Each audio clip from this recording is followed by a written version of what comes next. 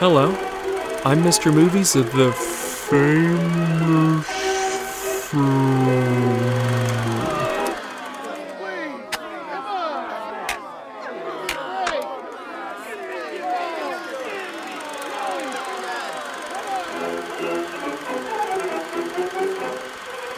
Hello, I'm Mr. Movies of the famous filmtwitter.com, and this is the Mr. Movies Podcast.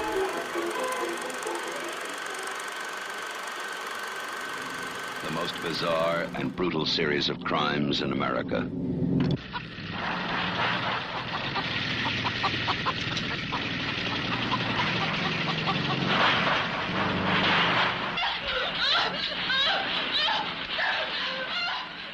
Alright, so, Jesse, you made me watch one of the most disgusting movies I've seen ever.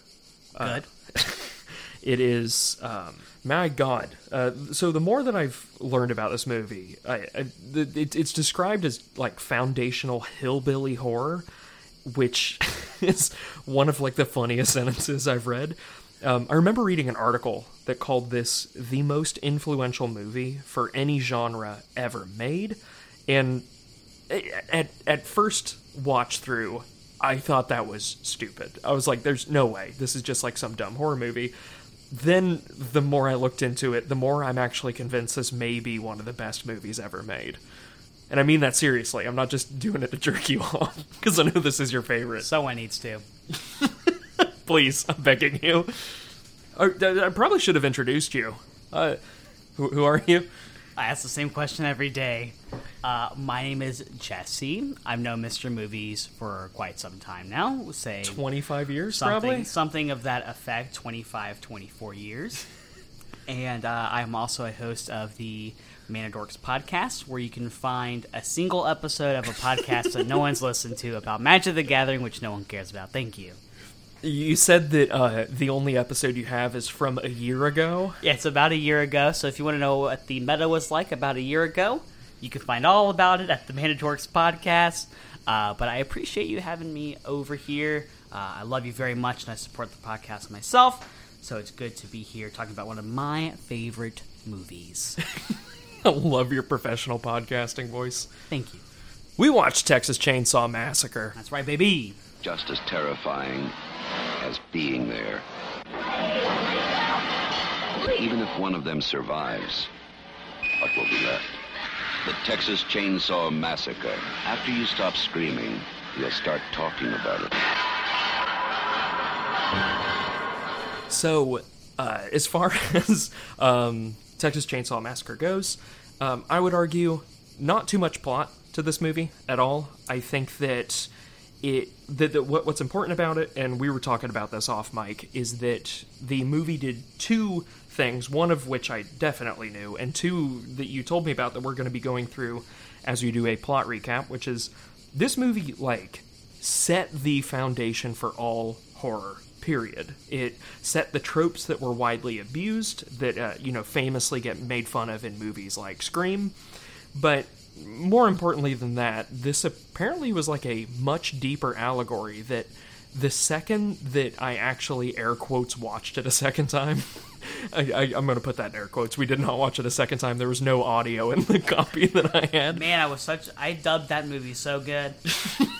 We were making our own flesh slaps. Yeah. The allegory that it has is actually incredibly powerful. It's stunning when you were kind of like walking me through it. And as we do the plot recap, please interrupt me, tell me everything that this actually stood for. Yeah, this movie has been a favorite of mine for a long time, and I definitely can agree with you. On a first watch through, if you don't know anything about the movie and you watch it for the first time all the way through, you end up just saying, this movie's stupid. There's I could sum this movie up in a complete nutshell, which you can. It is just a bunch of teenage strangers walking across, or driving across this empty, Texas, fighting hillbillies. Hillbillies don't like it, kill them, the end. However, at a second glance, and with maybe some influential talking, there is a lot more to this movie than meets the eye.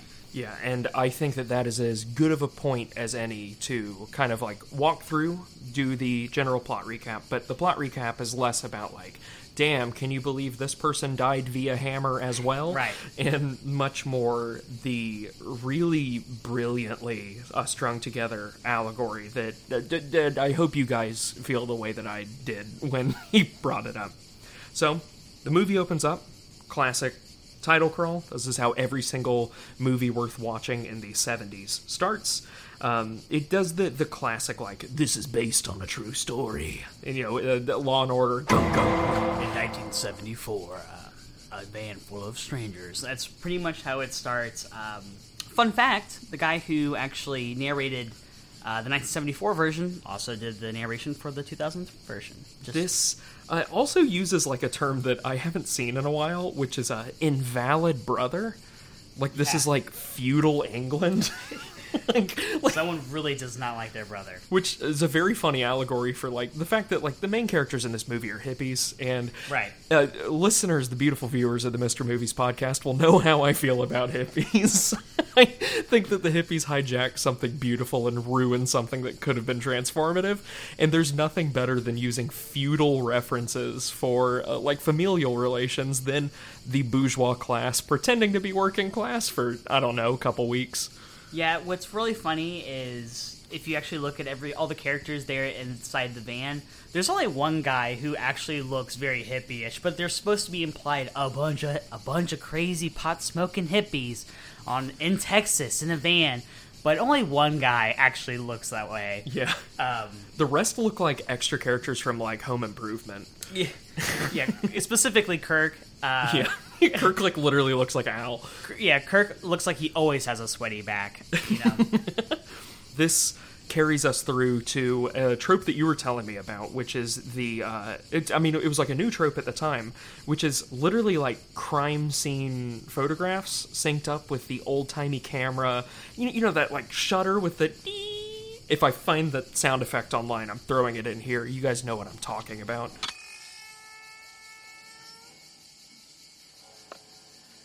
Right, the flash, the squeak, and then since it's only a flash, you only get a glimpse of what it actually shows. And because, again, something in this movie you'll find out that does this a whole lot is that it implies there's something much worse than just that flash behind that flash, if that makes sense. Yeah, it's that good old thing that I've been harping on for a year about, the implied violence, which, yes. Don't worry, you guys are going to be hearing that phrase maybe 30 times. It happens a lot. This then from here cuts to a piece that genuinely like I'd argue the most upsetting part of the movie is like the grotesque skinned flesh body art of a dead body, blood and bone exposed with a pillar shoved in its ass. Yes, what can only be described as a monolith of grotesque insensitivities, if you would. The movie really opens up after the title cards, and then the intro with everybody's name.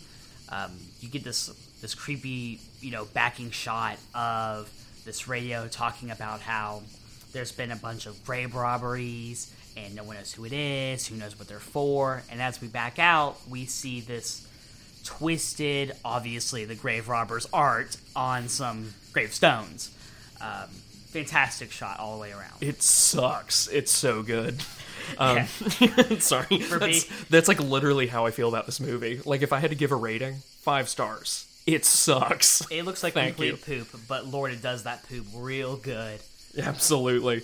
Yeah. This then cuts to a dead armadillo, which I get why you were harping on about it when we were watching, which is like, no, this thing is dead and it's a real armadillo. That's a real stuffed armadillo. That yeah. It is. Right. That's not a prop. You really get the sense of you out in Texas now when there's a dead armadillo out on the blazing concrete. Like Bucky's styrofoam cup shoved on the head. There is a Bucky's logo everywhere. The whole point of this, one, is to kind of like prepare us for the grand allegory that this movie makes. I don't know if it's an allegory. It's the whole point of the movie. It's the metaphor that it's gearing us up for. But more importantly, it's hot as shit. That looks like the worst time filming. Yes, our cinematographer did a fantastic job of just showing us exactly how fucking hot and desolate it is out in Texas. Like, you are out there, it's just you and the road and this desolate heat that's just killing everyone. Yeah, the sound design of this is really cool, too, because if you're from the South, like we are, there's, like, that loud cicada or palmetto bug hiss that, like, you just associate with summer, which... That may actually end up being the ambiance I go with in this episode. Right. So the reason why this is so important, the heat specifically being used in cinema, is it's a really, really good tool for building tension. Because the issue with horror movies, and what's so hard about horror movies, is a truly good horror movie will... Not every single one of them, but like one that it will be regarded really highly, will be everyday people being pushed to their limits, and as the movie goes on, they become more insane, usually succumbing to the monster or becoming it themselves, or surviving it and then, having a part of them damaged. And the easiest way to show the irrationality of decision-making, literally, just make it hot. Right, and it is a real crime statistic that there is more violent crime when it gets hotter. The hotter it gets, yes, that is a real statistical violent crime fact that you can share at the bar with your friends. You're just completely ruining the mood by going... Yeah, it's like, hey guys, it's so hot. You guys want to know what also happens when it's hot? More murder. Yeah, more killings happen when it's hot than when it's cold. And you can look it up, I promise. Yeah. We get our merry gang of travelers here. Just like typical hippie shit. Rich yuppies pretending to be laymen. We have like the classic hippie man. We have Zodiac Girl. And most importantly, we have a man in a wheelchair who take tumble downhill while pee. Yes. Frank, one of the family members, is bound to a wheelchair, and he's bound to a wheelchair old 1970s style. You know? He doesn't have a cool hover around. My man got to push and stop himself everywhere he goes. And there's a great scene where Frank's got to pee. Poor guy. So they get these little ramps out for him, these big pieces of 2x4. Super accommodating. Yeah, actually very nice. They open the door on the side of the highway. They put the ramps down. Frank comes out. He's taking his pee. And of all things that spooks them for this, sets you up for this movie, semi drives by really loud, I guess. Yeah, and it's like rolling coal too. Yeah, it scares Kirk and it scares Frank, more importantly. And when it scares Frank, he lets go of his wheelchair, and when he lets go of his wheelchair, he go downhill. He go downhill while pee. He go down. Yeah, for someone who's peeing, his pants are very zipped. Yeah. But he goes at the bottom of this hill, I'm assuming covered in his own urine and grass. Kirk comes up and helps him up. I do want to comfort him just really quick by saying, "Whom among us?" Whom among us? They roll up on some townies, just kind of like parked off on the side of the road. This is typical South stuff. This is old South stuff. This doesn't really exist anymore because a lot of these cities people have just kind of moved away from. They're like all ghost towns now.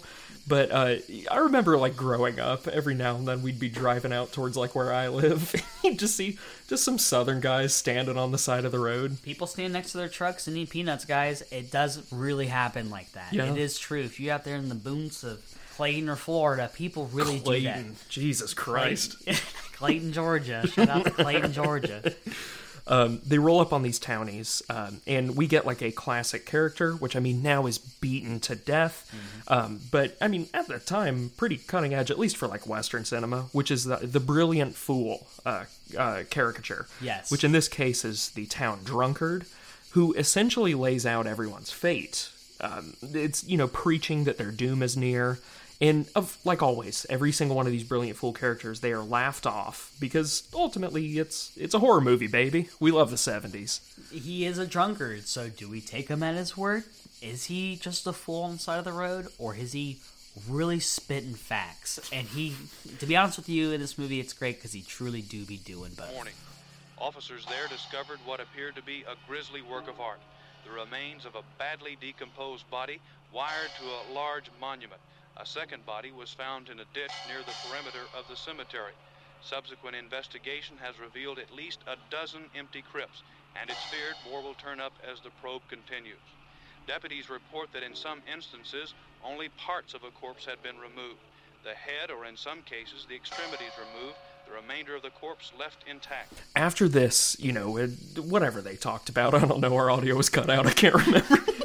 we end up passing by a cow meat processing plant. Yes, and this is Huge where, scene. this is... it's not the most famous scene, but I'd argue probably the most important scene in the movie. It's a very meaningful scene, right? Yeah, and so the meat plant itself, literally, there's a reason it's here. This obviously is a staple of rural America.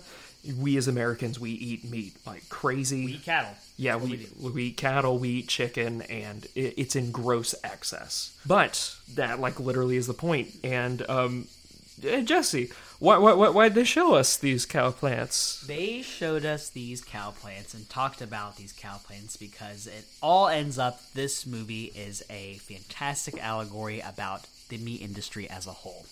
I'm not going to sit here and preach about what I think about the meat industry, but I will just say about what the movie was saying about the meat industry. If you have ever seen this movie, you know the manner in which people get killed, how they're killed, and how, as we come up on, recording this, when we come up on those times of when people are killed and the manner they are killed, is a eerie similarity of how animals are treated in the meat industry.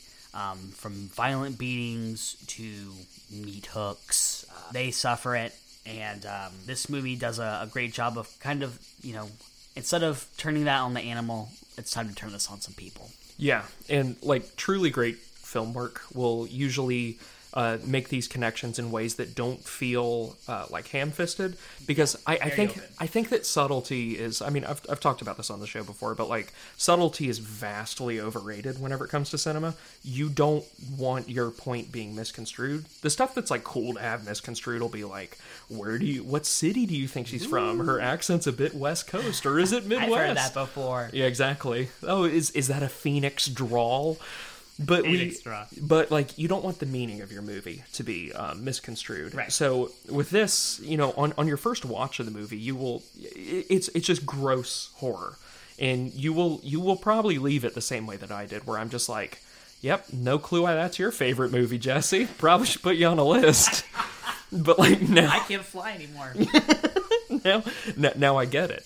You really should be upfront with your beliefs. I was vegan for 3.5 years. You were vegan for about a couple 6 years. Yes. So even now, I don't really eat meat. I guess I eat fish. But even beyond that, the director's intent for this movie is ultimately it's personalizing the pain that they go through. Right. And I have watched many interviews. There are plenty of people in the industry who will cant this to you that watching 1974's Texas Chainsaw Massacre, of all things, influenced their move into vegetarianism.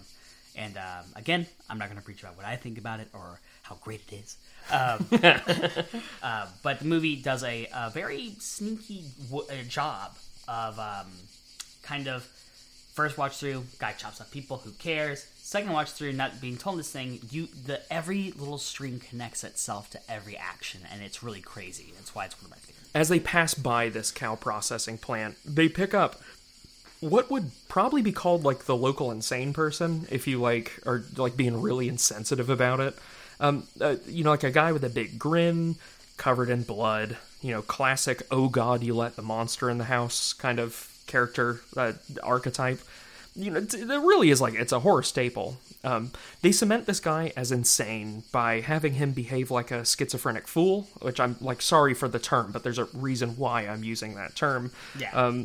Because you were telling me before this, that actor literally based his behaviors off of a schizophrenic family member, right? Yes. So he has an actual schizophrenic family member, I believe it's his cousin, that he modeled the behavior and movements after, but did a great job of also clarifying that even though in the movie he's portrayed as a crazy, violent person, 99% of the time these people are actually end up being the victims of the violence versus the people actually perpetrating it. Almost always, yeah. Almost always. But yes, they end up picking up a crazy hitchhiker who has this crazy sack. Yeah, no one knows what's in his sack. Yeah, and it's weirdly almost Native American in design. They pick him up, and he's got this red weird stain on his face, and he's all kooky, and they thought, just trying to be nice. Again, this is the 70s. Hitchhiking is, they see hitchhiking differently in the 70s than we do Probably now. why they had so many serial killers now that I'm thinking about it.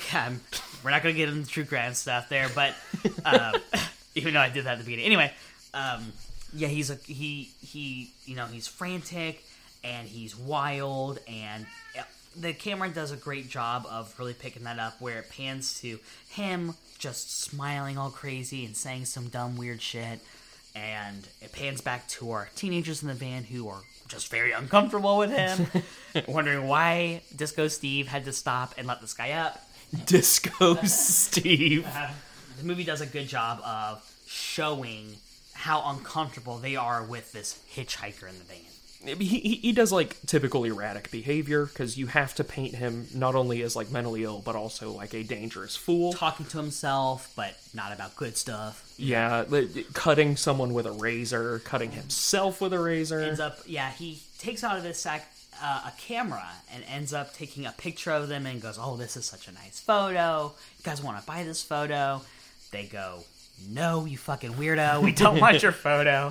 And he goes, "Oh, all right. Well, that's tight. Watch this." And then he ends up burning the photo in front of the teenagers inside a moving van, mind you, where everything 100-degree heat. Yeah, where everything is flammable. Just looking at it, and then ends up taking a knife, cutting his own hand, taking out another blade, a shaving straight razor, ends up cutting Franklin, our wheelchair bound. Nice picture. You can pay me now. $2. It's a good picture. No, man. Franklin, give them back to him.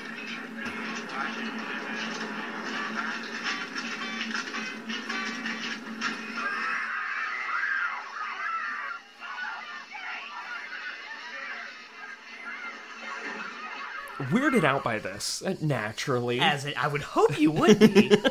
They go to the, lone town gas station to fuel up. Kind of, get the talk of the town, and mostly to report the guy who just stabbed their wheelchair-bound friend. Right. They end up booting him out, and, I would hope you would boot him out. And then, of course, coming across this gas station, they're like, "Yo, we should probably say something about this, help your wound, maybe help ourselves." And they meet someone very special there at the gas station. Yeah, we meet a sheriff, which, he does exactly what a cop would do in this situation all throughout this movie, which is, take something that's bad and make it much worse. Right. Don't worry. Which he does multiple times in the movie. Yeah.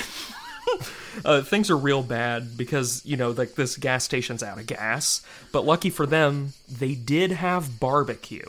The kind of building on that whole meat argument the movie's been making of yeah, man, we don't have our essentials, but we always have a surplus of meat. Right. And if you think, especially if you were to watch this movie for the first time, Texas Chainsaw Massacre, you see Leatherface, there's unnamed barbecue meat. What do you think it is? Oh, there's grave robberies. Point, yeah. What do you think that barbecue's made out of? After this, they stop at the old family house.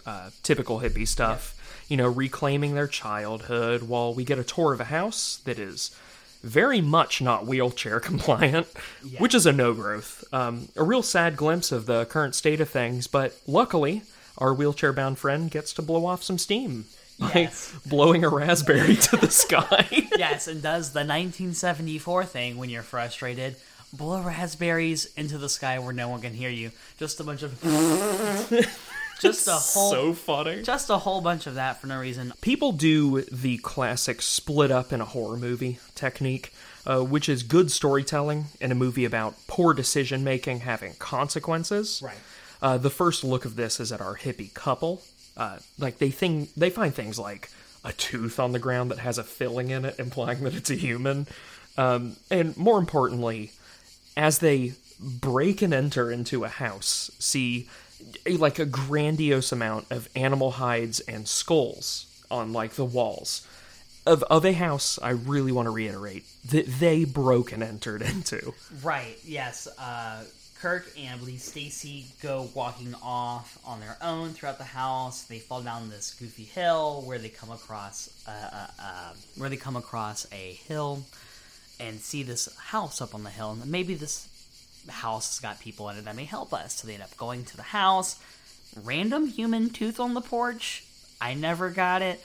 But they pick up tooth, put it in Stacy's hand. Stacy goes, I don't want any part of this. Walks off, to which Kirk then knocks on the door. And the door is unlocked and just happens to be open. So Kirk, using his gigantic brain, decides that he should go into this house that's not his. Yeah, and this is where we get the first kill of the movie. My favorite kill. Yeah, which is Kirk getting his noodle bopped. Yes. He trips through the doorway, and that's where we get our first glimpse of Leatherface. Yes. Classic Yes. horror villain for the first time.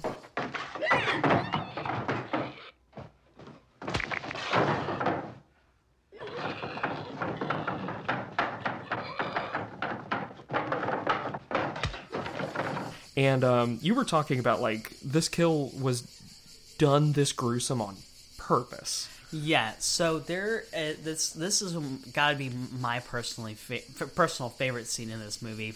Kirk knocks on the door opens, he walks in and just so happens to trip through a doorway where Leatherface just so happens to be with a meat mallet.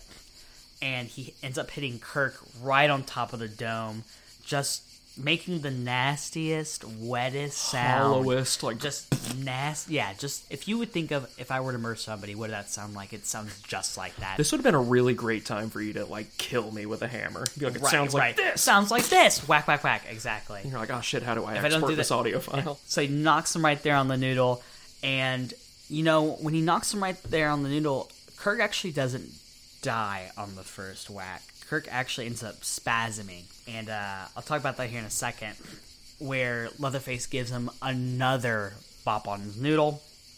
He ends up, I assume, dying or passing out. And then just this amazing shot of Leatherface dragging the body behind this threshold and slamming this big metal door very quickly to where we don't know what happens to Kirk. Well, we'll find out later, but great shot. His girlfriend, hearing this, does the classic go in after hearing a noise move, which I think Scream made fun of, probably. So. You know, if you, like, hear something, don't follow it. Right. She stumbles into what you were calling the art room, which is, like, covered in feathers and bone art. You were saying this was actually modeled after something real, which Yes. is upsetting. So I'm sure if you're even remotely close to a fan of Texas Chainsaw Massacre, you would know that a lot of this movie's horrors are actually modeled after a real life event. The murderer Ed Gein, who ended up skinning and grave robbing people would wear skin, and the room that she ends up stumbling into was actually modeled off after real crime scene photos of the Ed Gein home. She, I think she was justified in being spooked by this. A little bit. Yeah. I think anyone would. She ends up running out. Leatherface finds her, grabs her, and Great shot. jams her on a meat hook. Yes. Which is, with none of the violence showed, being the big thing. Right. He had a great scene of her running out of the house and the camera sitting right there on the porch. And Leatherface, of course, being Leatherface, he snatches her, drags her back in the home. And this awesome shot of the camera not focused on this meat hook, but obviously this meat hook very large in the scene. And him carrying her towards this meat hook, so you already get the feeling that someone's about to get strung up like beef. And that sounds very familiar, doesn't it? Yeah. And again, this is that thing that I've been harping on about for, I think, a year now, which is the implied violence will always be more effective than showing it. Right. Because it does two things. One, your brain will come up with something worse than they can physically show you. Every time. But the other thing is, your brain also tailors this stuff to what you find terrifying. Right. Which will make every scene effective no matter what. Exactly. What I interpret being, like, truly horrifying about the scene is going to be different than what you interpret about it. Right. It's really clever directing if you're going to be making a truly violent spectacle of a movie, because it makes literally everyone the target audience for it. Right. I'm specifically upsetting you. Right. And what's great is, because it didn't go through the practical effect of showing her hanging on a meat hook, great budget saver. Yeah. You don't actually have to show it. So, great way to save on money, as well as what's the most terrifying thing. And only you know what's most terrifying to you.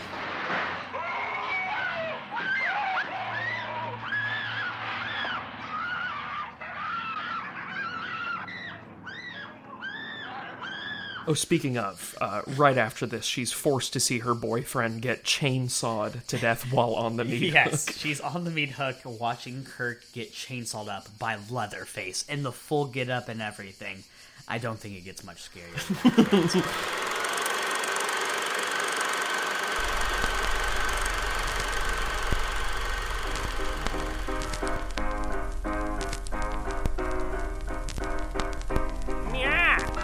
I've trapped you. This is your gravest mistake. Now I'm going to tie you to these railroad tracks. This is serial killer behavior.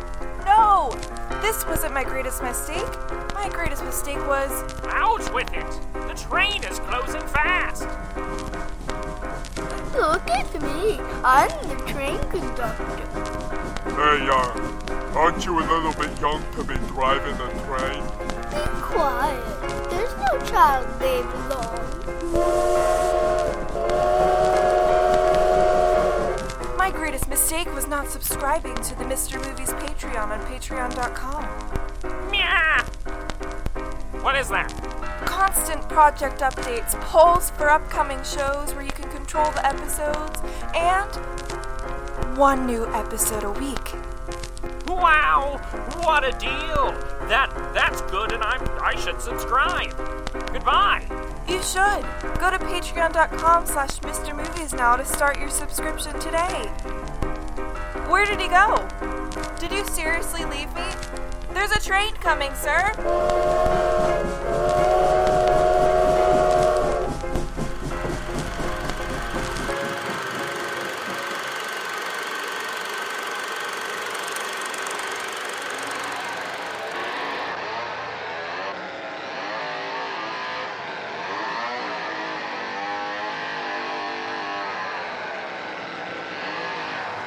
There's more classic horror tropes being forged in this movie here. The separation trope being the biggest.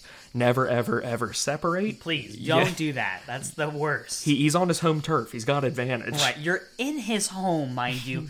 Again, I'm going to stress this because Mr. Movies made a great point again. They came into someone else's home. They're in the Sawyer home. They are not in their home. I'm imagining a super conservative Supreme Court ruling that this falls under Stand Your Ground law. This is Castle Law, the movie. This is how you justify murder on every level. Kirk did break in, and everyone walked in after him, so... Yeah. We get this one guy, hippie number 9,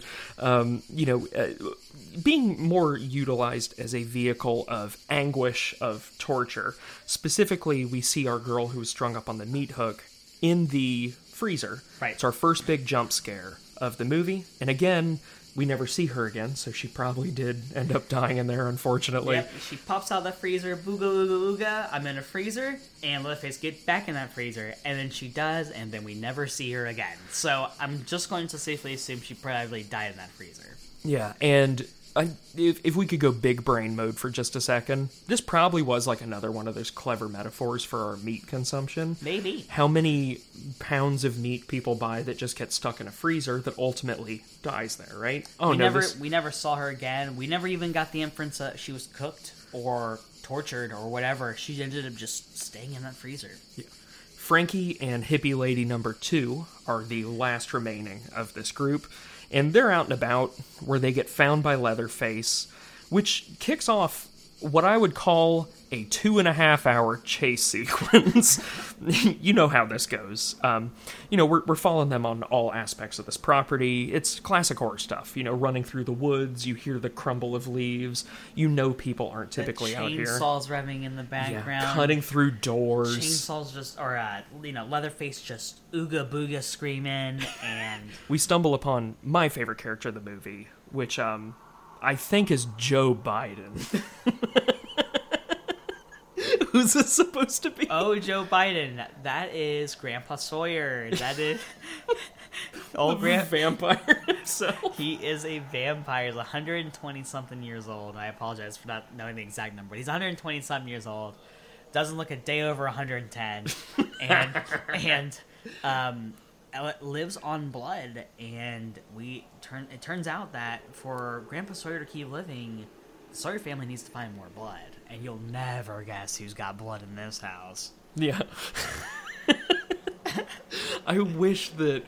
God, that's just, like, so funny. That'd be, like, such a good, like... do you remember, like, the early 2000s when there was, like, the Disney trailers where it'd be, like, coming soon on DVD? And there was, like, that one guy who'd be like... Grandpa Sawyer needs blood. Where's he gonna get it? Yeah, flick doorpost, doing, With shocked hippie girl face. I've got so much blood, I don't know what to do with it. Right. Oh, my veins are so puffy. So we end up, now we know exactly why the Sawyer family wants these people so much. Not necessarily for cutting them up and barbecue and whatnot, which they may do as well. These unfortunate teenagers who have broken into the Sawyer home just so happen to have blood. Yeah. She manages to escape this, because, I mean, again, the guy the guy, like, knew slavery. He's, like, that old. Oh, yeah, so we get he knew, like, by the logic of the movie, he was born in 1850. So after this, she manages to escape, because, I mean, this dude's as old as dust. He's not going to grab you. He can't even grab things, as we'll find out later on. And, this kicks off what I would call 2.5-hour chase scene part 2. Where the Benny Hill music starts going off, and she ends up running off again. They're going in and out of doors in a hallway. Right. And she's chasing him, and he's chasing her. He's dressed up like a policeman. They run in a circle for a second and leave. Yeah. She ends up making her way back to the gas station, and here we get the salvation, right, Jesse? There's a sheriff there, so everything is all better. Yep, everyone's favorite, Mr. Policeman, just so happens to be their old sheriff gas station attendants there that we met earlier, who sold them the barbecue. He ends up doing whatever a cop does. Mr. Movie, what does he do? Makes things way worse for women who are trying to escape a male abuser. That's exactly what happens. That's like literally what happens, and by God, do they have a fucking track record of that. Yeah. He ties her up and literally just drags her back to... He goes, I'll save you, bop, and then let me tie you up real quick, put you in my truck, and you'll never guess where we're going. The gang is going where? God, I want that trailer so bad. Always Sunny in Philadelphia style, the gang ends up back at the house. Yeah. Guys, we won't be eaten by hillbillies. Yeah, exactly. That's exactly what it The is. gang gets eaten by hillbillies. Again, yeah. The sheriff drives her back to the house, obviously, where we finally see the whole family assembled. And wouldn't you know it, it is every character that these vagabonds had like run into. I'm sorry for using these terms. I'm using the terms they'd probably have used in the movie. The schizophrenic fool, the sheriff, the sheriff, and Leatherface, and most importantly, Joe Biden. Yes. And Joe Biden in the movie. This scene you were telling me is probably your favorite movie scene ever. Yes, out of all movies, I know that the first kill on Kirk has got to be my favorite scene of this movie, but my favorite scene of all movies ever put on film has got to be the dinner scene. It is disgusting. It is grotesque. It is just the top of the top. And mind you, this is 1974 when this comes out. We aren't in the age of being able to be on Live Leak and see, people being murdered or executed on a whim and never think about it ever again. This is 1974. Yeah, like Taxi Driver had like just come out, which is like the biggest gross spectacle of violence that we'd seen released en masse to people. And this kind of falls into that groove of John Waters' cinema, which I really want to do an episode about John Waters. I think that he is like one of the like great directing minds because he's so disgusting. Right. But it was like they were always fundamentally at odds with the blockbuster movie system, because the blockbuster movie system had always straight relationships. They were always white. Everything went well for them. If there was a murder, it was always solved and all ends were tied up.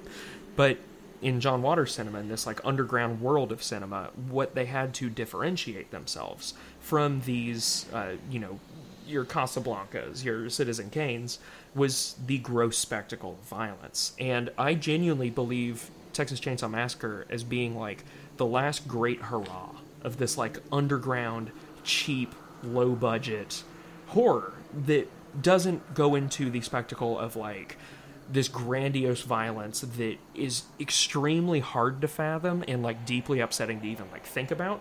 Because you were telling me that there were like literally movies that just use straight up like footage from like Unit 731 and like embalming bodies. Yeah, well, you know, the time of cinema at that, you know, in that era, you know, we were starting to really see, and again, especially this scene in particular, really pushes home the depravity level from like 25% just seeing Leatherface with someone else's skin on, which is already, you know, fucked up.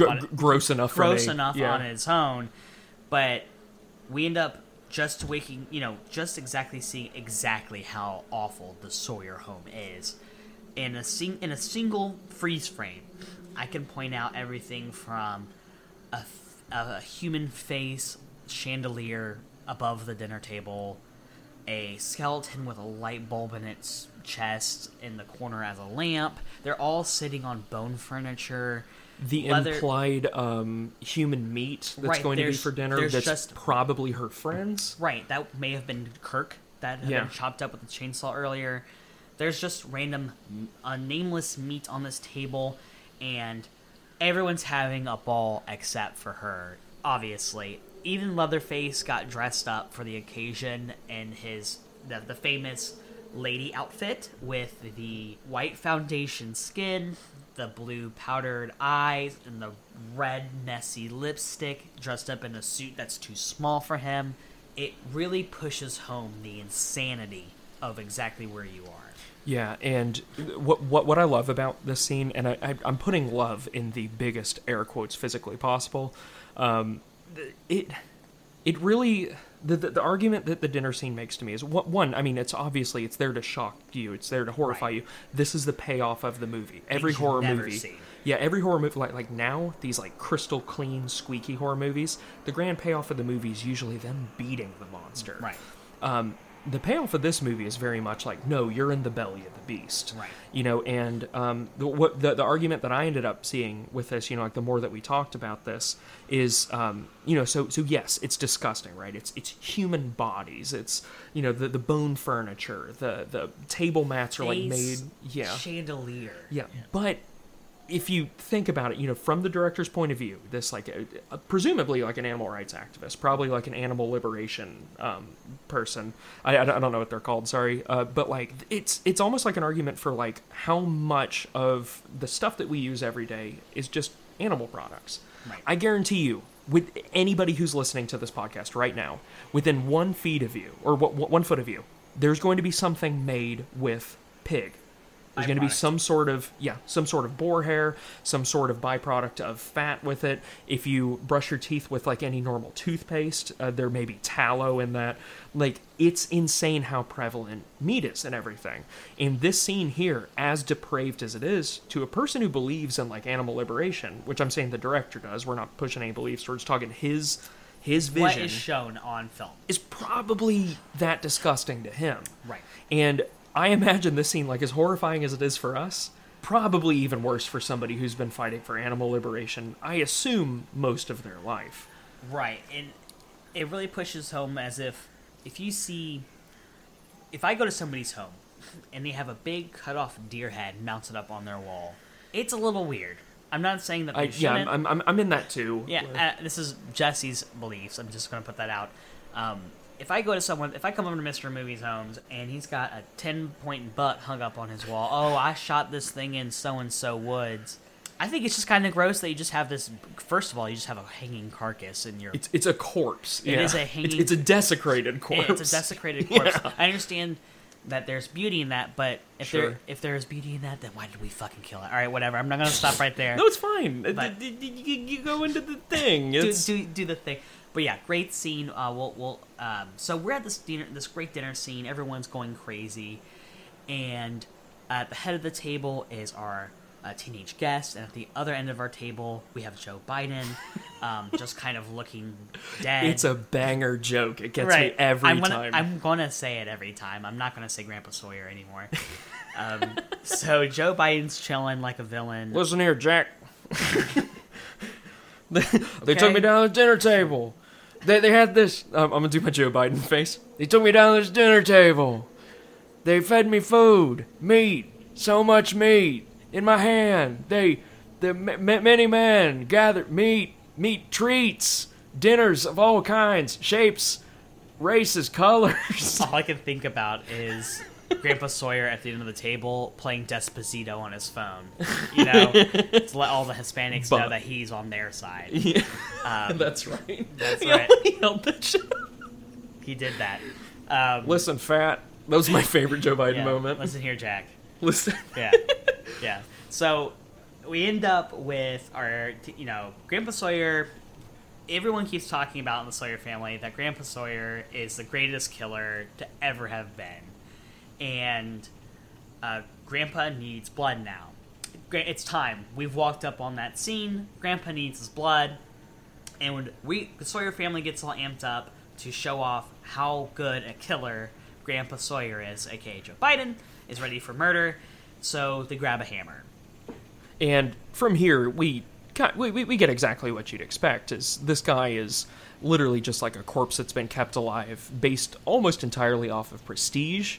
You could make some parallels to general Southern society with, like there'll be like a decrepitly old person that moves into the home with you and you take care of them, and some people view those people as vampires because all they're doing is ruining the house. They are a succubus. Yeah, you could make that argument. I'm not saying that that's a thing that's ever happened in my family, but like... But the scene here, what's wild about it is like the insistence on him doing it, where they're like, no, let me help you hold the hammer to do this. This guy isn't trying to do it. It's a lot of it is it's almost like deflecting the responsibility of who's going to be doing the killing, because that's ultimately what the meat industry is, right? It doesn't matter where my stuff came from. It's just that he did it. And if anything, like I'm just eating an animal that died, right? But he did it. No, he did it. No, wait, no, guys, come on. He did it. And it's a lot of this, like, blame deflecting that, like, the more that you look into that, like, animal liberation point of view, the more that I see this scene, like it's weird. It's goofy your first time watching it. But whenever you watch it through that lens of, like, the hyper-exploitation of animals that the director truly believes that, American society's built on top of, you see a lot of it just... It's a very naked satire of it all. And it's gross and it's depraved because it needs to be. Right. And, they give Grandpa the hammer. Joe Biden can't hold this hammer. He's 120-something years old and it looks like he's made of dust. So that's right. So... Hang on. So Joe Biden clearly cannot hold this hammer on his own. So Leatherface being the big bad, I'm not going to say he's the bad guy because I have my own beliefs about that. What I'll talk about later. The muscle. The muscle. I'll say the muscle of the Sawyer family ends up kind of doing it for her, but they have her leaned over this bucket, right, where the blood would drain out, and they end up, or should I say, Leatherface ends up bopping her on the head twice actually, and some blood does start to come out. However, in her absolute horrific days of abuse, she actually ends up escaping out of the situation, which is great. I mean, this kind of plays into a horror trope that is probably the most beaten to death trope at this point, I would argue. Movies even modern horror movies that I think are like, I wouldn't call it a masterpiece, but like a very good movie, like It Follows into this, where the opening scene of that movie is like the girl running in the high heels. It's this damsel in distress trope that like this movie really did like lay the groundwork for, where the woman appears to be this completely dainty, vulnerable, obviously hyper exploited person, but always manages to escape just barely. And this is like a trope that's completely beaten into the ground, but I also think that it serves like a really almost cool like feminist angle to it. Yeah, where she like literally overpowered like men who were stronger than her, physically imposing her, and manages to get out. We didn't do it once. Yeah, we didn't do it twice. This is your third strike, Joe Biden. And listen, Jack. Yeah, and I'll have you know, Jack. It's wild how covered in blood, 24 hours of just complete annihilation of your life, besides death itself, still managed to overcome the Sawyer family and run out another time. Yeah. Which would, thankfully enough for her, be her final time running out. Yeah, she gets saved by a semi-truck driver who just happened to be in the right place at the right time. That's how a lot of these horror movies kind of end, is a very, very happenstance type stuff, which some people will call an ex machina. I don't think so. I think that the way that stuff was thrown at these people is very much that it was just a wrong place at the wrong time, so it makes sense if something that was the right place at the right time would save them. Right. The semi-truck driver saves her, the true backbone of the American economy. That's true. Saves her by effectively running Leatherface off the road, forcing him to cut himself with a chainsaw, which is pretty much the first gore we ever see in the movie. Yeah, so she ends up running out of the house, and both Leatherface and the hitchhiker are right behind her. Oh, and in fact, hitchhiker cuts her a few times with a blade on the back while he's chasing her. And we end up running up onto the road where she ends up across.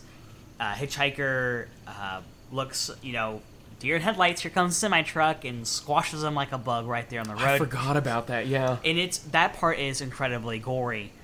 It's upsetting, yeah. Yeah, because they show my man's really do be getting run over out there. Man's really do be exploding. Yeah, he do be popping. He became road pizza pretty quick.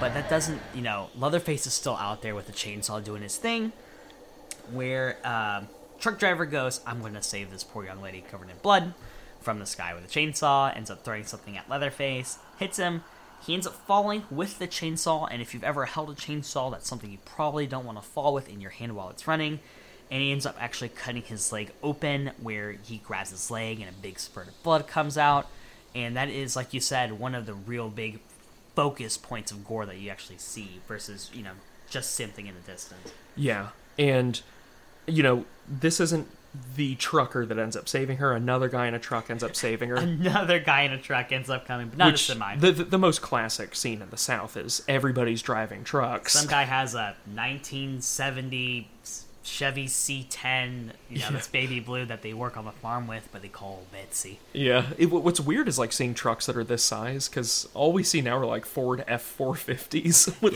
if you ain't got a dually and rolling coal, your truck's small, son. Yeah. She gets saved by this guy, where we get two iconic shots flashed back to back, which is her bleeding in the truck bed, laughing hysterically. Her mind is broken, but she's alive. She wins. She is in the truck that's faster than Leatherface can run. And Leatherface, in a fit of rage, and almost like Kevin Bacon, dances it out. We get footloose in the street. He ends up, out of frustration, swinging his chainsaw in the sun's, with the dawn rising over this cornfield out in the middle of hot Texas.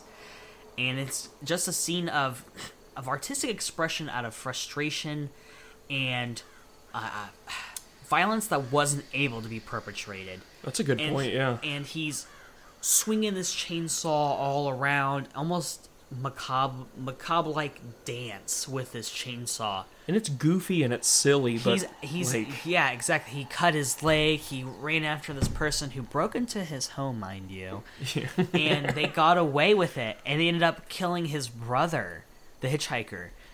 And you almost feel kind of, I want to say feel bad for Leatherface, because my dude do be chopping up people with chainsaws and killing people, but in this couple of moments of him by himself swinging his chainsaw, it helps me kind of reflect that he was part of this family. The Sawyer family has to pray his way out. That's the way he was raised. And obviously, he's not all there. So you kind of almost reflect that Leatherface isn't really that, quote-unquote, the bad guy of this movie. He's a victim of his circumstances. Right. In a certain lens, at least. He was raised by these awful, depraved, disturbed individuals, where he just ended up growing to be 6'5" and pure muscle and rage, and just ends up being a tool of the Sawyer family. It's the Sawyer family who's truly bad. It's just Leatherface that gets all the attention and love, which I ain't complaining about. Yeah.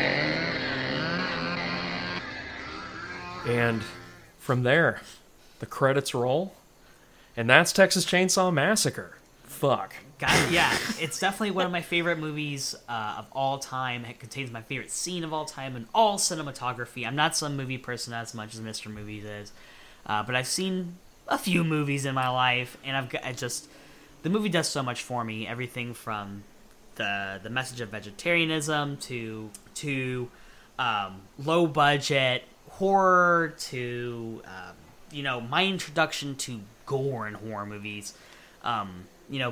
Being born in 92, I didn't get the pleasure of seeing these movies when they first came out, when they were peak insanity. But looking back on it, I can imagine that if I was 15 years old in 1974 and Texas Chainsaw came out, I would be absolutely terrified to ever go to Texas. Which I think that's a really, really good note to go out on. Folks, we love Texas. Love them. But we're scared of you. We just got a Buc-ee's in town. How cool is that? We did get a Buc-ee's. I need beaver nuggets. Oh, I need beaver nuggets. Jesse, I want to thank you for coming on the podcast. Thank you. Talking about, literally like one of the most influential movies ever made. Anything you want to plug before we go out? Any specific YouTube channels you have me watch every single time you come over? Any YouTube channels? I would say a great resource that I got for a lot of this, besides just watching the movie on my own, is Dead Meat. Do a great breakdown of every single kill and every single Texas Chainsaw Massacre, as well as going with some BTS bits, some behind-the-scenes bits.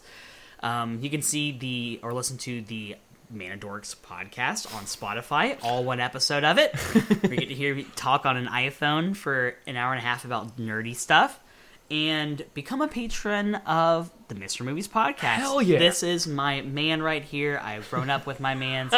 Love him to death. He works so goddamn hard at his actual job, not including this.